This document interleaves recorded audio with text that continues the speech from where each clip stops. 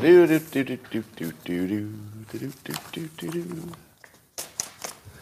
morning, everybody, and welcome to the highlight of civilization. It's your lucky day because you're here, and so are all of us. And we're going to have the best time you've ever experienced. My God, it's going to be amazing. And all you need to take it up a level is a cup or a mug or a glass, a tankard, chalice or stein, a canteen, jug, or flask, a vessel of any kind. Fill it with your favorite liquid. I like coffee. And join me now for the unparalleled pleasure, the dopamine hit of the day, the thing that makes everything better. It's called the simultaneous sip. It's going to happen now. Go.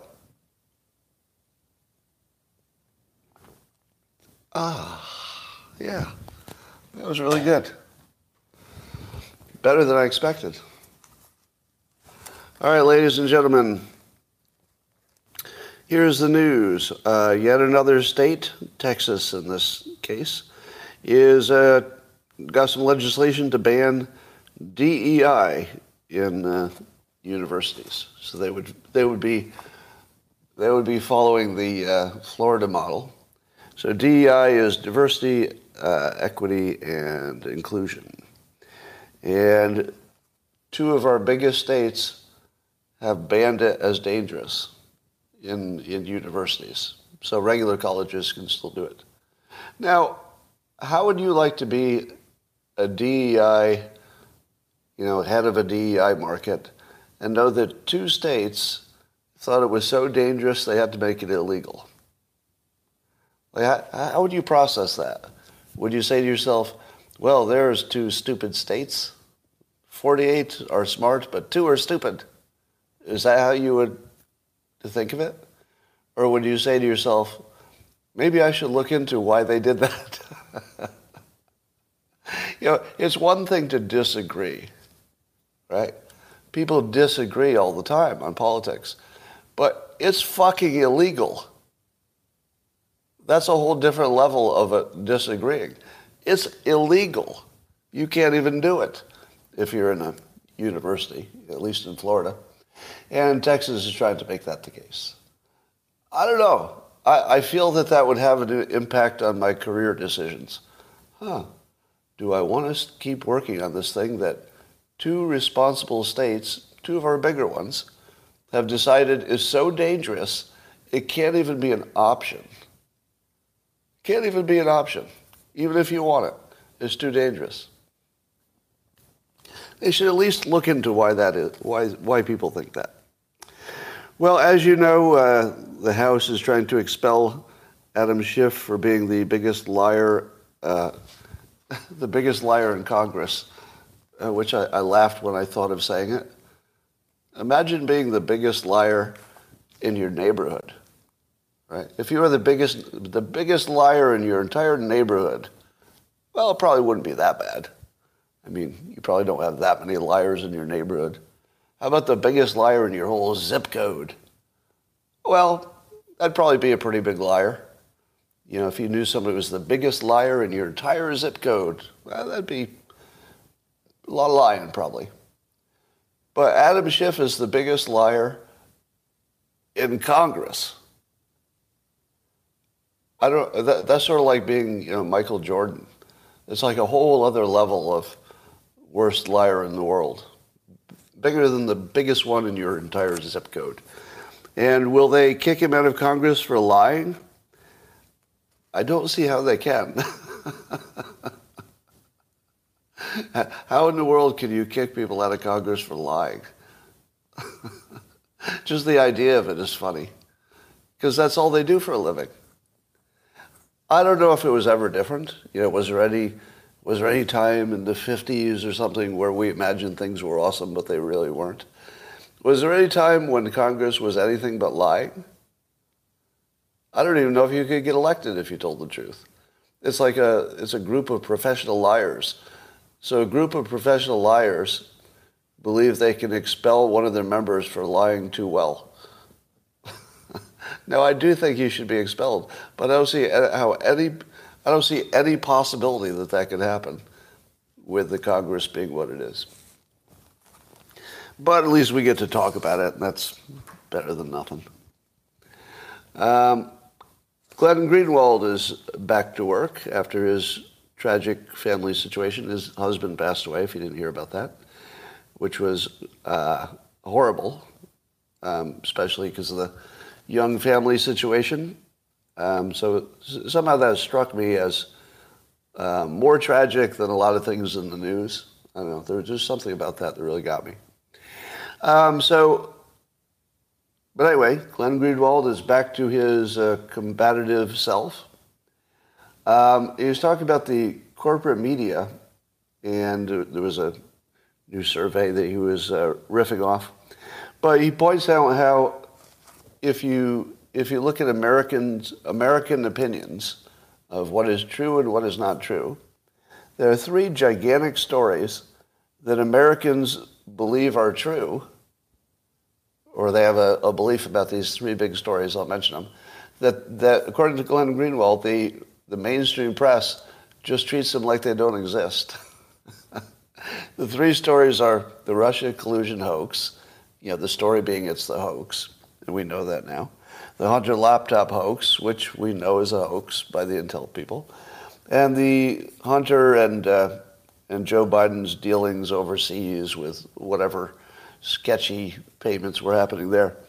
And so Greenwald's point is that the American public overwhelmingly believes that Russia collusion was fake and that it was a plan by the Democrats. The American public does believe by a big majority that the Hunter laptop was real and that the government tried to tell you it wasn't. And that Hunter and Joe have some questions to answer about their dealings overseas. So the majority of America cares about these three stories, and as Greenwald points out, the media doesn't disagree with them. It just tries to act like they're not there, which is just mind-boggling. The fact that we could just sort of act like maybe it doesn't matter, and then because our opinions are assigned by the media, nobody's assigning an opinion that you should care. And so you don't, if you're a Democrat.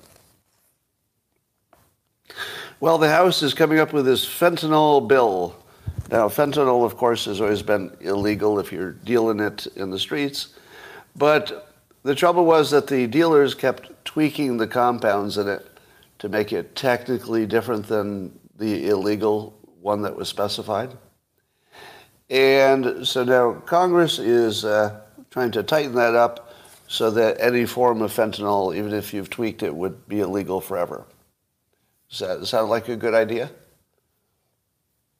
Do you favor that? The Congress should change it so if it's fentanyl, it's fentanyl. It doesn't matter if you tweaked a few compounds, it's still fentanyl. So it's still illegal. I see somebody says no. No, you don't agree with that? Or you want it to be legal. That might be a different argument. All right, well, yes, it seems like if you're going to make it illegal, you should do it right.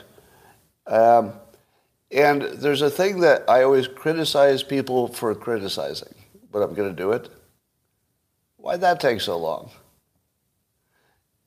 Does this seem like a story of Congress doing the right thing? Because it doesn't look like that to me. How many years have we known this problem existed? Years, right? Probably 4 or 5 years we've known that the bad guys were changing the formula to make it legal because we knew they were doing it in China. That's why China says, oh, well, there's nothing we can do. We keep making it illegal, but then they keep making a slightly different version. What are we going to do? Nothing we can do. And we always knew that was fake because of course they can do it. They just had to do what our Congress is doing and saying, you can't change a few compounds and call it a new thing if it's still basically fentanyl. So to me, this is an admission of massive incompetence of our Congress. The fact that it took years to plug the most obvious hole you could ever plug, which is a few molecules doesn't change it. Why is this taking so long? Now, the thing I criticize when people say the things like I just said is everything you want to happen takes too long, doesn't it? There's nothing good that should not have happened sooner. So I mock people who say, well, why didn't you do it sooner? Because it's just the universal thing. But this fentanyl thing is kind of unique. There was probably everybody involved knew that this hole needed to be plugged. They knew how to do it. You just have some legislation, just write it up. And it took this long. It took years. I mean, to me, this is just a confession of massive, massive incompetence in Congress. Massive. I mean, it's hard to even hold in my mind the level of incompetence that they would try to make fentanyl illegal, know that they had failed because of this tweaking of compound stuff, and then just let it ride for a few years.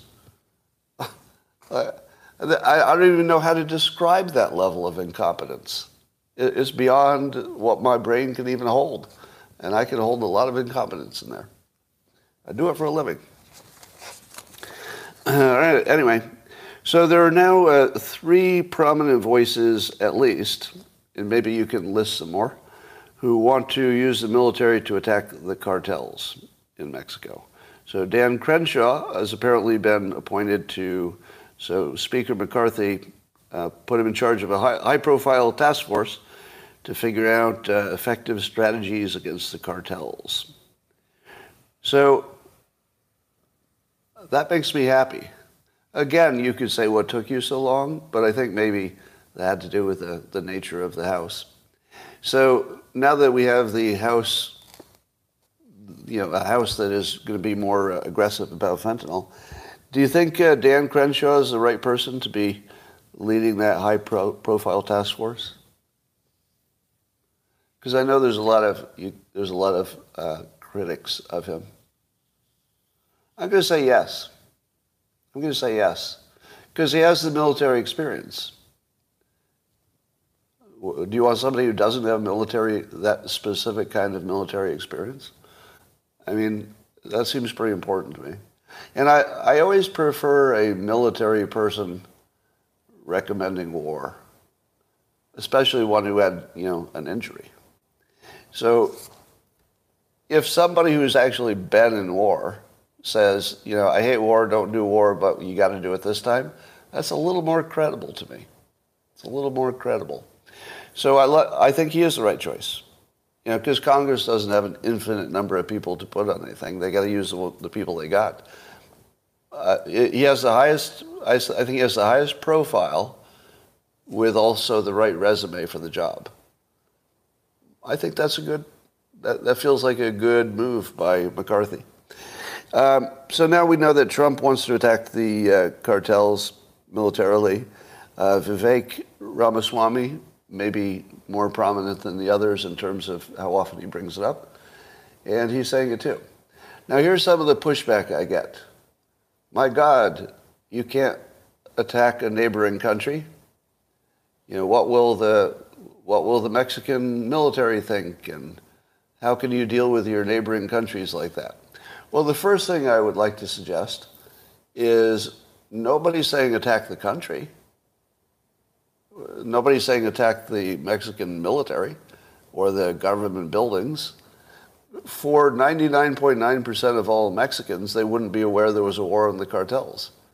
The cartel sites presumably would be attacked. Maybe there would be some kind of black ops assassination campaign that was going on. But most people wouldn't even know there was a war. You would just wake up, do what you always do, and go back to bed again. There wouldn't be any bombs in your neighborhood, right? They're going to go after well-identified cartel centers and laboratories and stuff. Presumably, it's not going to be some general war. So everybody who says you can't go to war with Mexico, nobody's going to war with Mexico. Mexico's on our side, at least the population. They're not fighting us. They want to come here and be us. The Mexicans are as interested in being us as opposed to fighting us. It's just the cartels. So I don't know what that would look like, but I'm glad everybody's talking about it now. So there's a new survey out about how many Americans believe in God. And it's a little murky because, how you ask the question gives you a different answer. But according to, let's see, who did this? survey by the University of Chicago, some research organization there, that not quite 50% of Americans say they have no doubt about the existence of God. So 50% are sure that God exists. And the other 50% are either not sure or presumably some of them are sure he doesn't exist. Or she. Don't want to give a pronoun to God. I could get in trouble for that. But do you think this is going to be a continuing trend? So there's been a long-term trend, and I guess that, believe it or not, the pandemic actually accelerated the reduction in religious belief. But do you think this trend is going to be a good, not good, but let's say a long-term trend, and that religion will continue to decrease? Or at least maybe the strictest interpretations of religion. Maybe they're the ones that are at risk. Yeah. I remember when I was a kid, it seemed like Newt Gingrich and all the conservative Christians were the ones running everything, because there were enough of them that, since they operated as a bloc often, it seemed like they had a lot of power, didn't they? The religious right. You never hear about them anymore, do you? Do you ever hear about the religious right? It's like it's not even a thing anymore. But I guess the numbers for that went from like a quarter of the country down to the teens. Yeah, the moral majority, right? The moral majority, exactly. So basically, they're half as big as they were. The evangelical type. I'm not sure specifically evangelicals, but the people sort of in that camp, there are only half as many of them as when I was a kid or when I was younger. So there is some kind of a trend happening. What do you think is behind that? What do you think is causing that trend? If you had to say, what is behind it? Because I wouldn't say that the mainstream media is behind it. Usually they are behind stuff like this. It doesn't seem like mainstream media, because they don't say any anti-religion stuff. I mean, Bill Maher is the only one I can think of who's openly anti-religion. Exactly one person.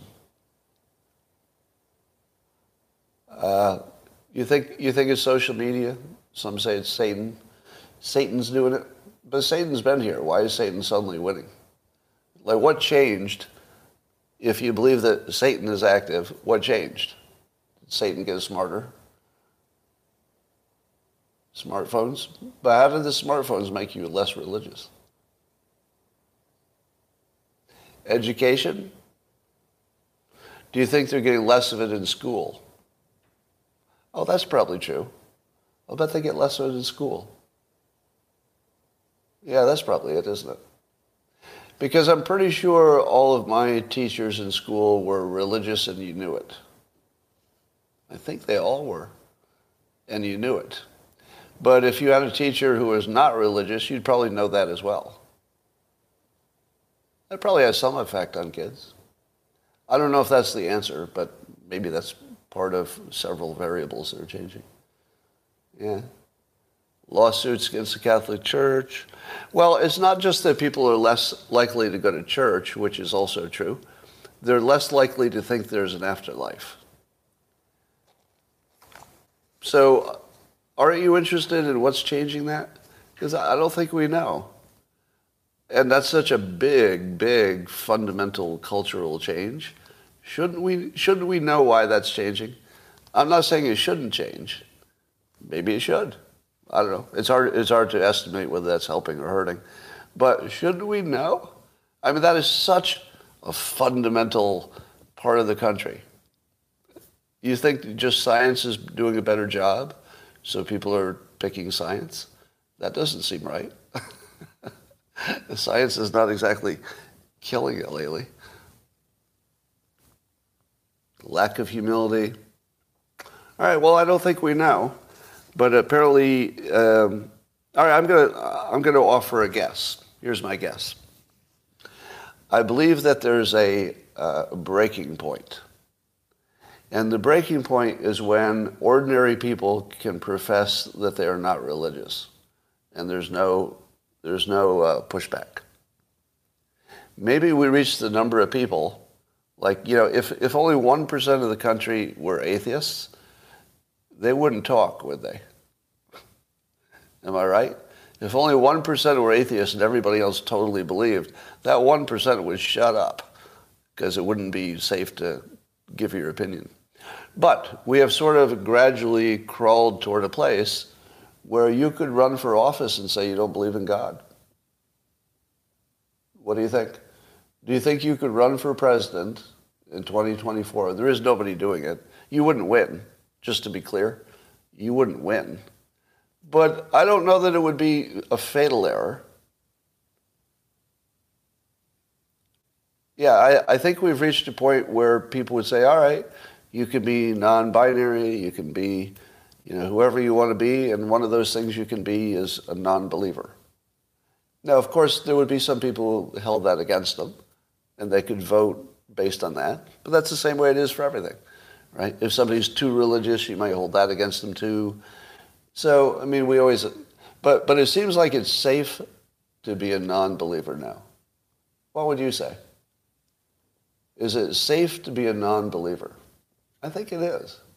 I don't think you would lose your job for it, would you? Have you heard of anybody losing their job because they didn't believe in God? Maybe it happened, but I've never... You've heard of it? I haven't heard of that.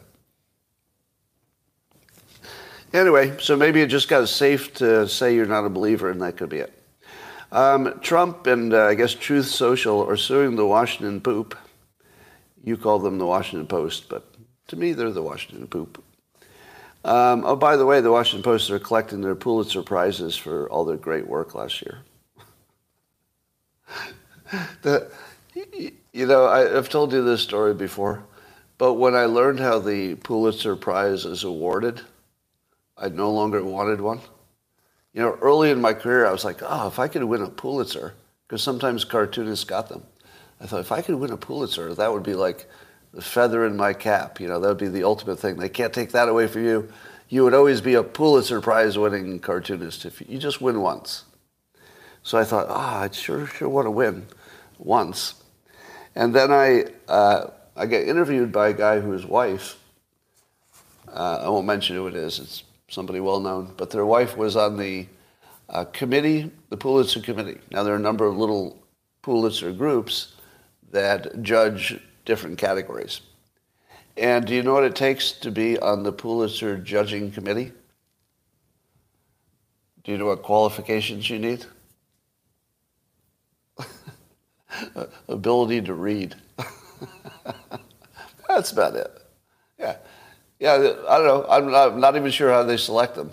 But basically, if you can read and you have an opinion, you're on the committee. So it's literally nothing but a little group of people sitting around a room or Zooming with each other and saying, what book did you like?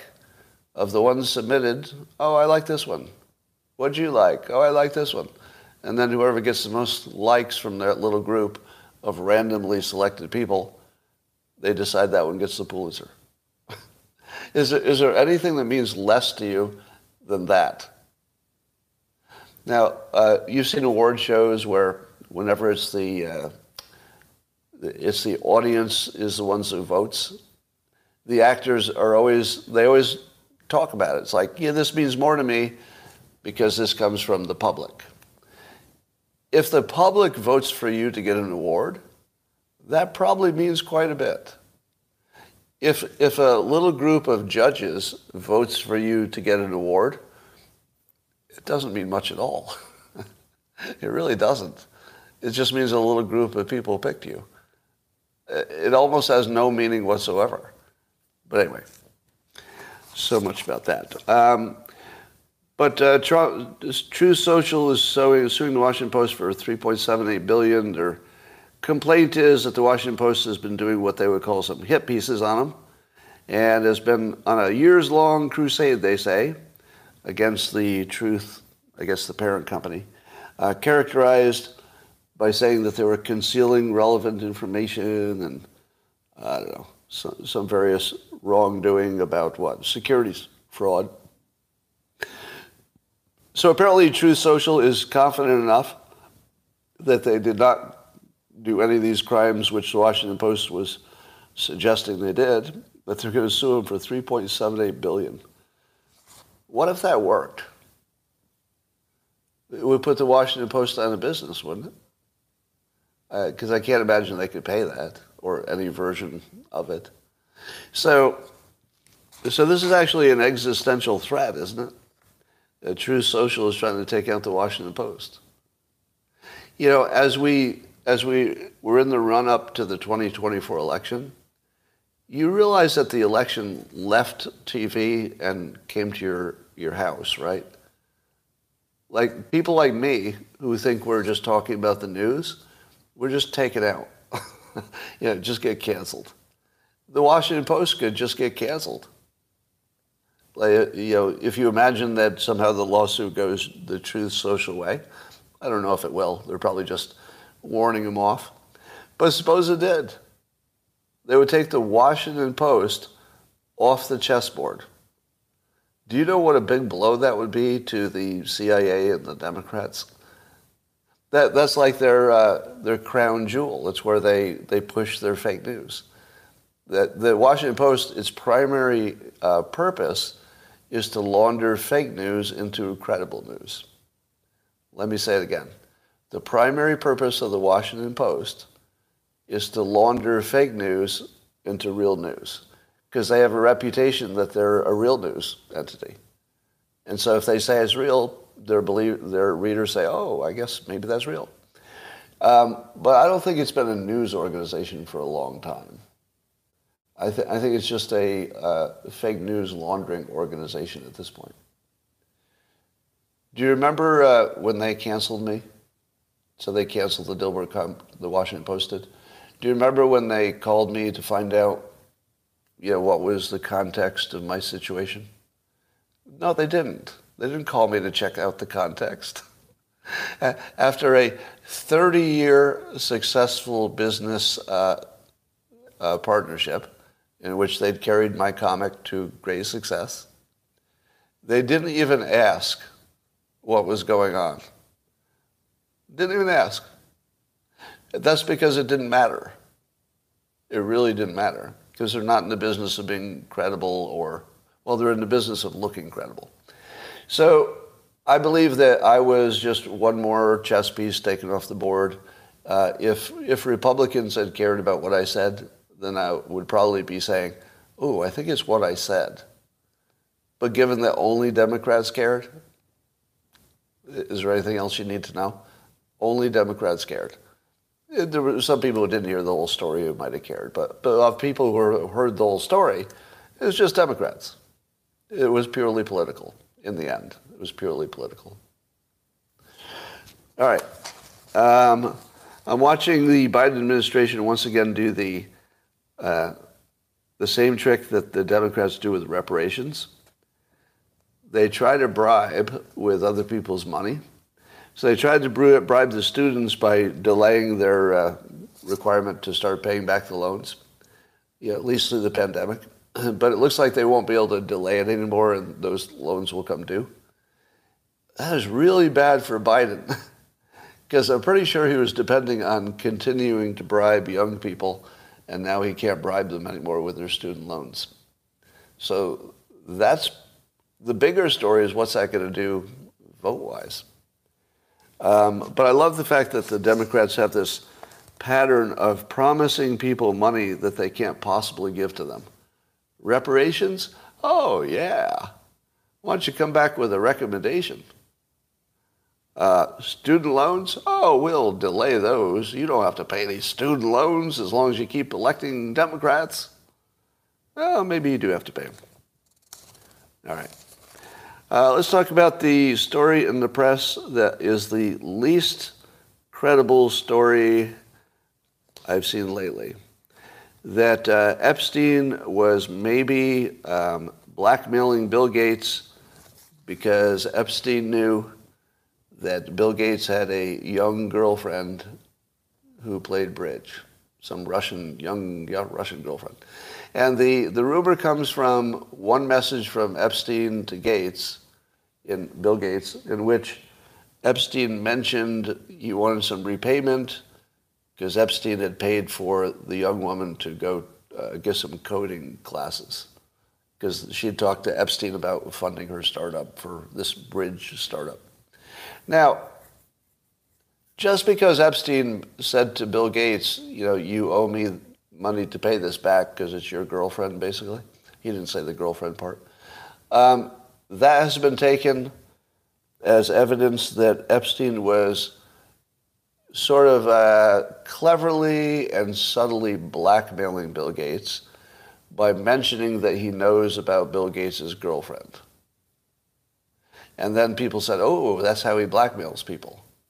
So he finds out their dirty little secrets and he just sort of mentions them before he asks them for money or to donate to his funds or whatever. Now, I don't think this is enough. Do you think that's enough? I'm not defending Bill Gates. I'm just saying, innocent until proven guilty and all that. But do you think that one message that said, you should pay me back for paying for a coding school? Now, the weird thing is they were both so rich that amount of money is something that normally they would not ask each other for. Like a billionaire doesn't ask somebody to pay him back $10,000. Do they? If you were a billionaire, would you ask your billionaire friend to reimburse you $10,000? Or would you just say, let it go, let it ride? I think you wouldn't even care. So it seemed weird that he was asking for the money, and that's why people would say, it wasn't really asking for the money, it was reminding him that he knows about his girlfriend, to soften him up to get what he wants. Maybe. But what exactly is the Bill Gates crime here, besides having a girlfriend, which everybody knew? Yeah. I don't know. To me, that's kind of thin, but I don't discount it. Don't discount it. It does look a little bit blackmail-y, but you have to connect a lot of dots in your mind that aren't in the story to be sure about it. So, but I would like to dovetail on that topic to this question. Everybody seems to want this Epstein list. Why would there be a list? Who believes there's a list? So when I said this on social media, let me tell you the answers I got. Some people said, Scott, of course there's a list. There was references to the little black address books. So he had little black address books. Do you think that anybody in the address books was not a sex criminal? Or was it an address book of only sex criminal contacts? Don't you think he also had a general address book? All right. Then other people said, Scott, you already have the flight logs. And since you know that nothing happened on that island, Epstein's Island, that was legal, the flight logs is all you need. If they went to the island, they're guilty. Is that a standard you're okay with? That all the women who went to the island were sex criminals? Does that even make sense? Are there that many adult women in government who are sex criminals? Probably not. Probably not. If it were men, I'd say, well, maybe. But women? Probably not. Some others said, okay, so there's not an actual list, but the FBI could pull one together because they've got the CDs and the computer records, and they've got everything from the little address books to everything else, and they could create a list. Could they? Could they? They could create a list from the evidence they have. Well, if they had evidence of specific people doing sex crimes, do you think they're sitting on that? Or is it more likely that they don't have enough goods on anybody to actually win a case? They just suspect there was something going on. Well, here's what I think. If you're a high-end blackmailer, you do not make a list of the people you're blackmailing. Do you know why? Answer me this. Why would you not make a list that is exclusively a list of the people you're blackmailing? Why would you not make that list? Because if somebody found the list, they would blackmail you. You'd have to be the worst blackmailer in the world to leave a list that you could be blackmailed for having. I mean, there are dumb criminals, but did Epstein look like a dumb criminal? I mean, he's the very definition of a smart criminal. But you think there's a list of just the people he's blackmailing? No, he's got a list of people he has contacts with, and probably every single person in his address book is somebody he would like to blackmail. Probably he would have liked to blackmail all of them. But there's no way you can know if the list is just somebody he knows that he thinks maybe someday he could blackmail, but he doesn't have anything on him, versus people he has blackmailed. He would just commit that to memory. Now, they might have a list of the girls that they were trafficking, because he wouldn't know them by name necessarily, and you have to keep track of them. And so Giselle probably had a list of the girls. But the list of the clients, you think he would keep a list of clients? How many of them do you think they were? I mean, don't you think he could remember, 30 to 50 famous people? I think he could remember what 50 famous people did without any prompts. You wouldn't have to put them on a list. Can't you remember everybody you ever had sex with? There's some things you remember. If you found out that, Bill Gates was receiving a Rusty Sanchez, would you ever forget it? No, there's some things you don't need to write down because you would never forget them. So then I asked I did a little Twitter poll, and I said, how many of you would be in favor of producing something like a client list, however you put it together, if you knew for sure that there would be innocent people on the list? Would you be in favor of the public seeing the list if you knew for sure they weren't all guilty? And over 60% of the people who answered said yes. They'd want to see a list, including people who are not guilty, who would be considered from the moment the list was published, would all be considered guilty by the public. 60% of the people who answered that said, yeah, that's still worth it. Because the people who are innocent, they can explain why they're innocent. That is so not how things work in America. In America, you don't put people on a probably guilty list and then make them defend themselves. That's messed up, right? So I'm actually against a list being produced, but I'm certainly in favor of, if the FBI have evidence to convict any individuals, of course. But I don't want to see a list that's a mixture of totally innocent people that maybe he wanted to blackmail later, mixed in with a list of pedophiles. No, no, not in America. In America, I don't want to see that list ever. Not even after the people are dead. I don't want to see that list because they still have families. So I think you need to check your thinking on that. And the standard that I would want to suggest to you is if you were one of the people who was innocent, but he had you in a list of addresses because he did some charity work and he seemed to know everybody famous, do you think that would be fair if you were on that list? Anybody? See, I mean, you have to do the shoe on the other foot test on this one, the Dershowitz test. You just have to do the shoe on the other foot. Because you can't make standards for your fellow citizens that you would not be willing to suffer yourself. If you think you'd be okay being on a list of pedophiles when you're innocent, if you're okay with that, well, all right, then your opinion is consistent. If you're not okay with that, and I'm definitely not okay with that, then maybe you should say innocent until proven guilty and let the FBI go after individuals if they have evidence. We do worry that the FBI is not doing their job, which is actually a good question. Now, there were some people when I mentioned this stuff online who thought it would be really clever that since I was bringing up the topic, they could suggest that maybe the reason I don't want to see the list is that I'm on it.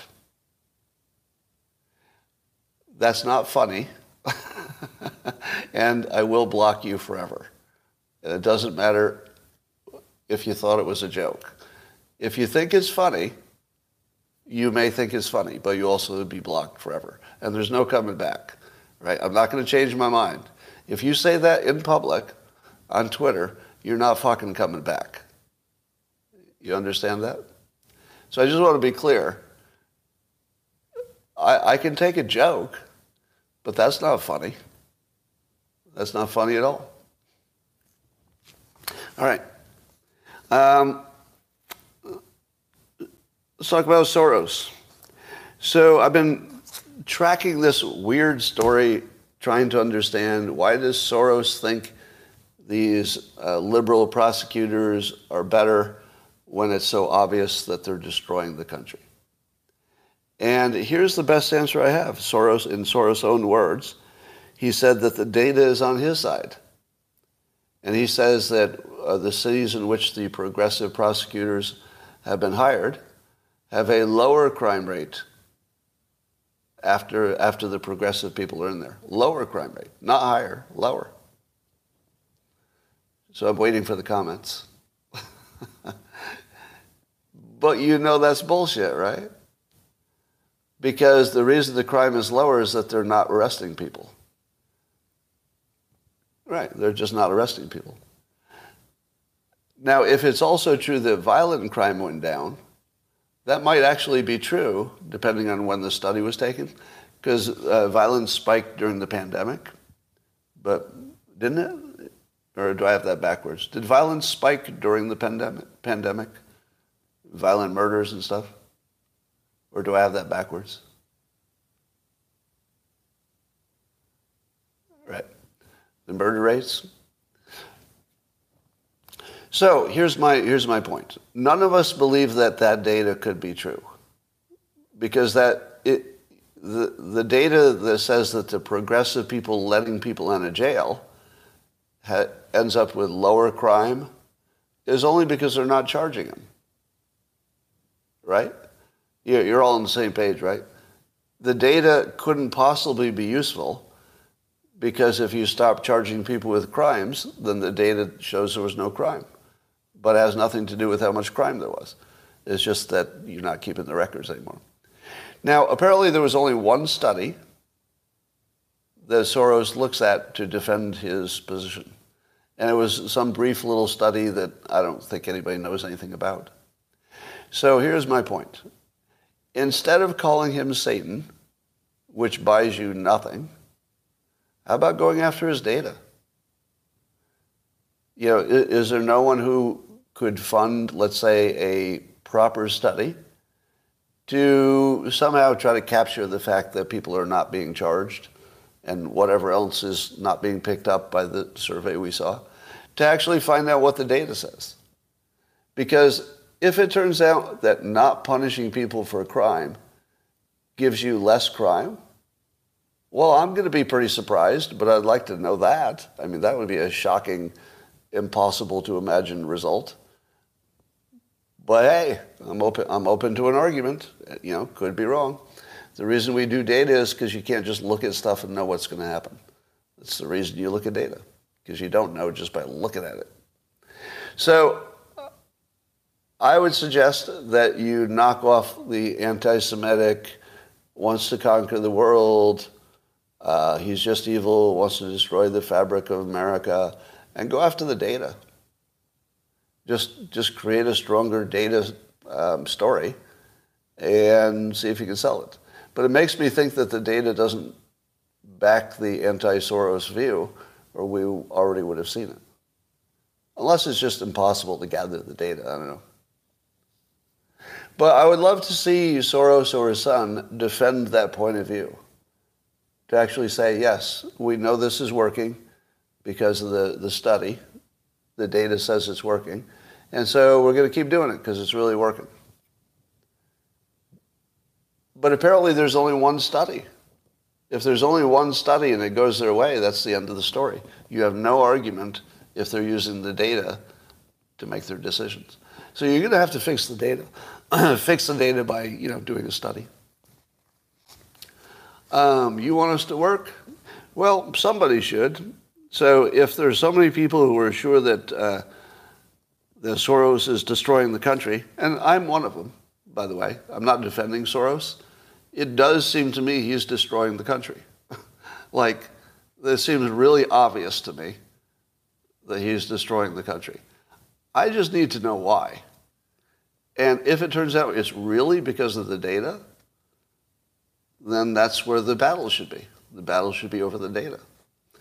And if you think that the problem is something about him, maybe, but I wouldn't start there. I'd start with the argument he's making and see if you can counter the argument he's making. If you're not going to argue that his data is wrong, and all you're going to do is say, oh, he's part of the world, alleged Jewish conspiracy, he's trying to destroy the world, I can read his mind, and he's evil, he's Satan, and he's trying to make up for his youth of helping the Nazis. I don't know, maybe. But if he's starting with the data and you're ignoring the data, you're not really taking the fight to him, are you? You should take the fight to him where the fight is, with the data. All right. Then if he ignores the data that's stronger than his data, well, then you have to go to whatever is phase 2. But I feel like you skipped to phase 3 where you're condemning him for being Satan without questioning the data first. Which I don't think the data is true. All right. You would not be surprised to know that AI is already composing music, and it can take two genres and put them together. So you can say, write me a new Nirvana song, even though Kurt Cobain is dead. And I listened to the AI-written Nirvana song, put on my headphones because I wanted to really listen to see if it was doing it right. And I found myself listening to the entire song. Do you know why? It was pretty good. It was pretty good. Yeah, I couldn't... I feel like I wouldn't have been able to know if a computer had generated it. I thought that it fit the pattern of a song well enough that there were definitely parts I was grooving to. So it wasn't just, oh, that sounds like him. I was actually head bobbing. I was getting into it. I listened to it several times. And then I saw Brian Rumela. I always pronounce his last name wrong. Sorry about that. He did a mashup in which he said, do the Beach Boys song God Only Knows, but do it as if the Beatles were performing it. And suddenly you listen to it, it sounds just like the Beatles performing a Beach Boys song. And it sounded just like the Beatles. Now, the first thing that I say as a creative person is, hey, it's not creative. All it's doing is mashing together things that are known. But can it create a new thing? Because even the new thing it wrote for Nirvana was obviously derivative. If Nirvana did nothing but create new albums like AI created, they wouldn't be famous for very long, right? So they would have to innovate and change the way the Beatles did. I mean, the Beatles' early music completely different from their later music. So humans are adding mistakes and experimentations and stuff. So at least the humans have a little advantage, because here's what I wouldn't want to listen to forever. Suppose AI said, I can give you infinite Beatles music. And it'll all be new. Every day it'll be a new song, but it'll be in their style. How long would that stay interesting? Would you say to yourself, I love the Beatles, now I got a new one every day? Or would it all start to sound a little too alike? a little too similar, because I think it ends up being generic. I think it would turn music into elevator music eventually. And that only humans have the flaws and the emotion and the propensity to err. And it's sort of the errors that make it interesting. I've said this before. When I was learning to play drums, I thought I was hitting the drums exactly as they should be hit, but it didn't sound like music. And really, you have to play it wrong to make it sound right. Adding the stank or the attitude or the funk. Those are all things that are basically changing your timing from perfect to less than perfect, but somehow it's better. It's the less than perfect part that makes it feel human and gives it that energy. So I don't know if, maybe AI could do that too. Maybe AI could say, oh, I need to put some errors in there to make it sound good. But I think humans will still be creating new things faster than machines for a while. Because we can test it on ourselves. I say this all the time. When I'm thinking of a new idea, I'm also instantly testing it on my body. Do I bob my head if it's music? Or do I not bob my head? Right? Yeah, do I laugh if it's a joke, or do I not laugh? Now, AI can't do that. It can say, I think this is the form of a joke, but it can't test it against its own sense of humor. So until that happens, real humorists are going to have an advantage. All right. Here's my suggestion about AGI, Advanced General Intelligence. That's the one we're afraid of. So we're afraid of the AI that's like an actual sentient thinking entity. But here's what makes a human a sentient entity. That we're thinking all the time, even when we're not doing a task. Will AI think all the time? The AI that we currently use, I feel like it doesn't do anything until I ask it something. Then it does it, and then it comes back, and then it's idle. It's not sitting there thinking, oh, why doesn't he ask me a question? It doesn't have any kind of loop of self-inspection, right? But if we build an artificial general intelligence, the only way I would be afraid of it is if it could sit there and think on its own. In other words, when you're not using it, is it processing and thinking about how its ideas fit together? Is it thinking how it will answer the question if it's asked? Will it come up with some hypotheticals and some imagination while it's just sitting there? If it does, it's dangerous. Would you agree? If it just sits there and thinks without humans asking it for a task, it's dangerous. But if it only responds to tasks by doing the task, it's a little bit dangerous, but not end of humanity dangerous. So you can see how, for example, it would turn off your energy grid accidentally, but not because it thought about it. Not because it thought, oh, humans are bad, machines are good, kill all humans. That's the part that you should never program into it. So where I'm heading with this is we're all trying to think how we can create legislation that would keep you from making an AI that would destroy the world. And I think the simplest legislation would be you can't build an AI that thinks independently. It can only do things. So it can do things all day long, but it can't just think. Have you ever heard anybody bring that up? Because I haven't heard anybody frame it that way. I'm only afraid of it if it can think when it's alone. Think about it. Just consider that model. I don't know if this is a good idea or not, because I'd have to know a lot more about AI to know that. But commonsensically, I'm not going to be afraid of something that gives me a good Google result or summarizes an article, right? Because as soon as it's done summarizing the article, it has no thoughts about the article, has no thoughts about me, has no thoughts about what it did or why I asked it to do anything. It has no thoughts. As long as it has no thoughts, I'm safe. Or or at least the danger comes down to 1% of what we imagine. And I don't know that anybody would want to build a machine that could think. Why would you do that?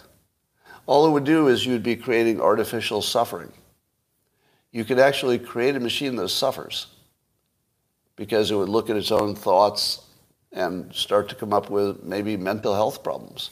You might actually invent poor mental health in a computer. So is there any reason that your computer needs to think when you're not using it? Can you think of any utility for that other than making it dangerous? There's no utility to it. As long as we keep the AI just do my task and then rest until you have another task, I think we're fine. It may be as simple as that. All right. But I'm also going to allow if anybody who knows AI is listening to this, they may be slapping their faces and saying, no, what he's saying is so stupid. He's ignoring the biggest risks. And maybe I am. But if somebody could easily explain them to me, I would be smarter. All right.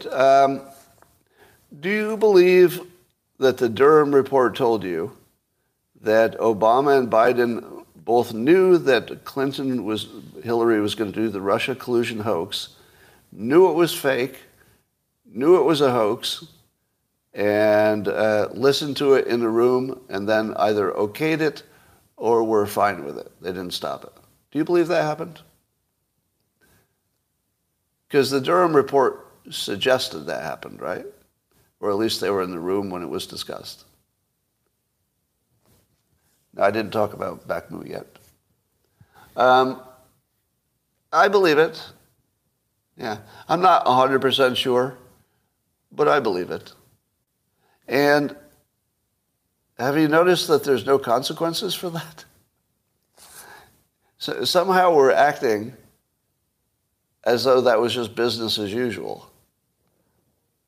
That the president and the vice president okayed the biggest disinformation operation that the United States has seen, that we know of. And it was basically a coup. It was essentially a coup attempt. And that we just know it, and we're just not doing anything about it. Because there's no specific law that was broken? Is that why? Why in the world are we complacent about that? Why is that not the biggest story it's the only thing you're talking about every single day? It's because it's not Trump. That's the only reason, right? If any of this had been Trump, imagine if we knew for sure that Trump and Don Jr. cooked up the biggest hoax in American history. What if you knew that for sure, like we know that Obama and Biden were part of the origins of it? Can you imagine it being ignored? It's all you talk about. It's so weird that the mainstream media or whoever is behind everything, it's so amazing that they can make you not care about the most important things in the world. And they can do it easily. Just don't put it in the news. If they don't put it in the news, we're trained to think it's not important. So that's all they have to do.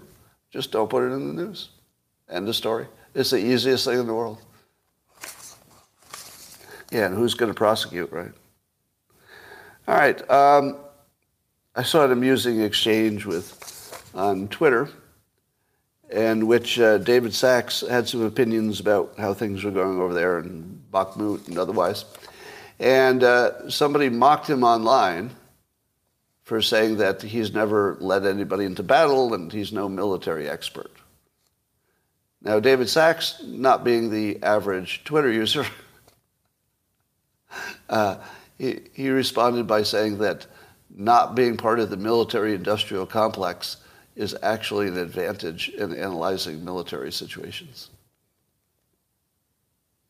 Now, I don't have a mic to drop, so I'm gonna unhook this one just so I can drop it. Come on. Seriously? All right, I'd like to repeat his line. Actually, not being part of the military-industrial complex probably makes you a better analyst. There we go. I had to drop that mic.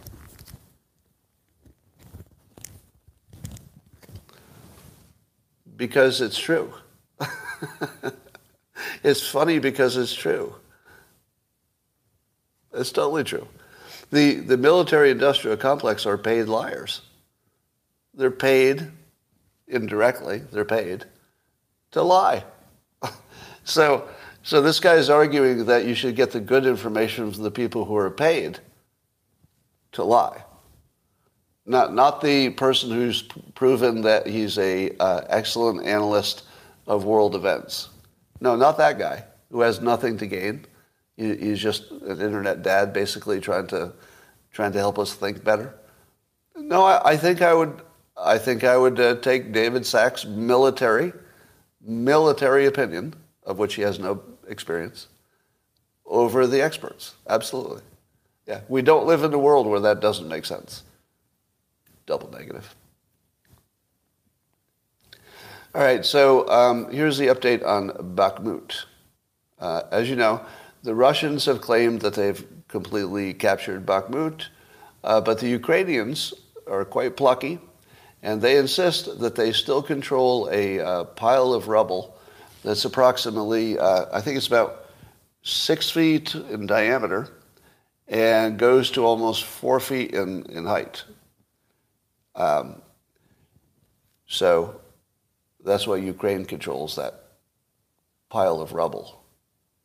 But, hey, they still control that pile of rubble, and they're going to turn things around any moment now. They have their eye on, it might be a little premature, but they have their eye on another pile of rubble. Yeah. They actually think that they can maybe consolidate their control over the little pile of rubble that's 6 feet by 3 feet tall.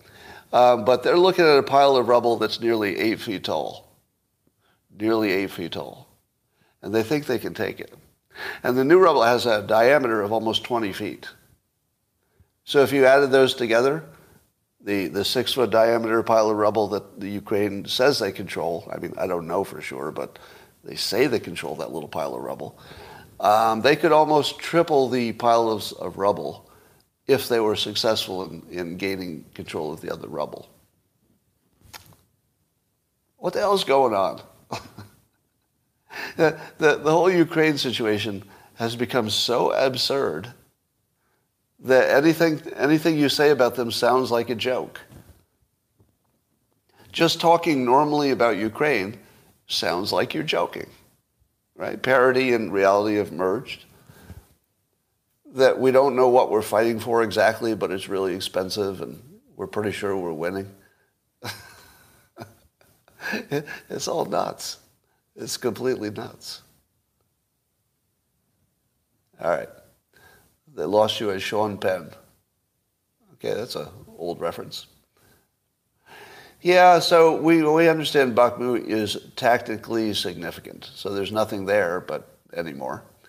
But it is sort of the front door to larger attacks. That seems to be the case. All right. Why don't we ever see video from the Ukraine war? Good question. Now, I do see video, but it's Ukrainian propaganda where the Ukrainian soldiers are all very happy to be there.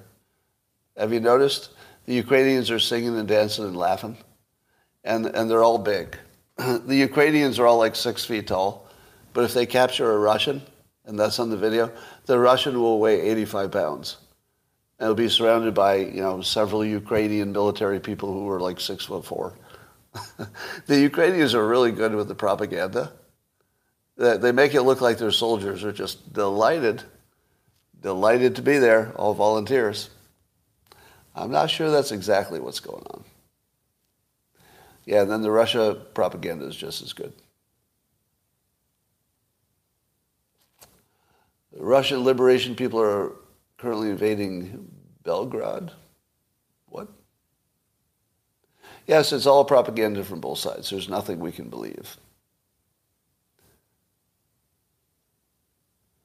Malcolm Nance came back. He survived. All right. And now we're hearing that those F-16s are going to make that much difference. So it went from, they got to have F-16s, it'll make all the difference, to, yeah, F-16s aren't going to make that much difference for a variety of reasons. All right. YouTube, that's all for today. I'm going to talk to the locals people who are special. And thanks for joining. See you tomorrow.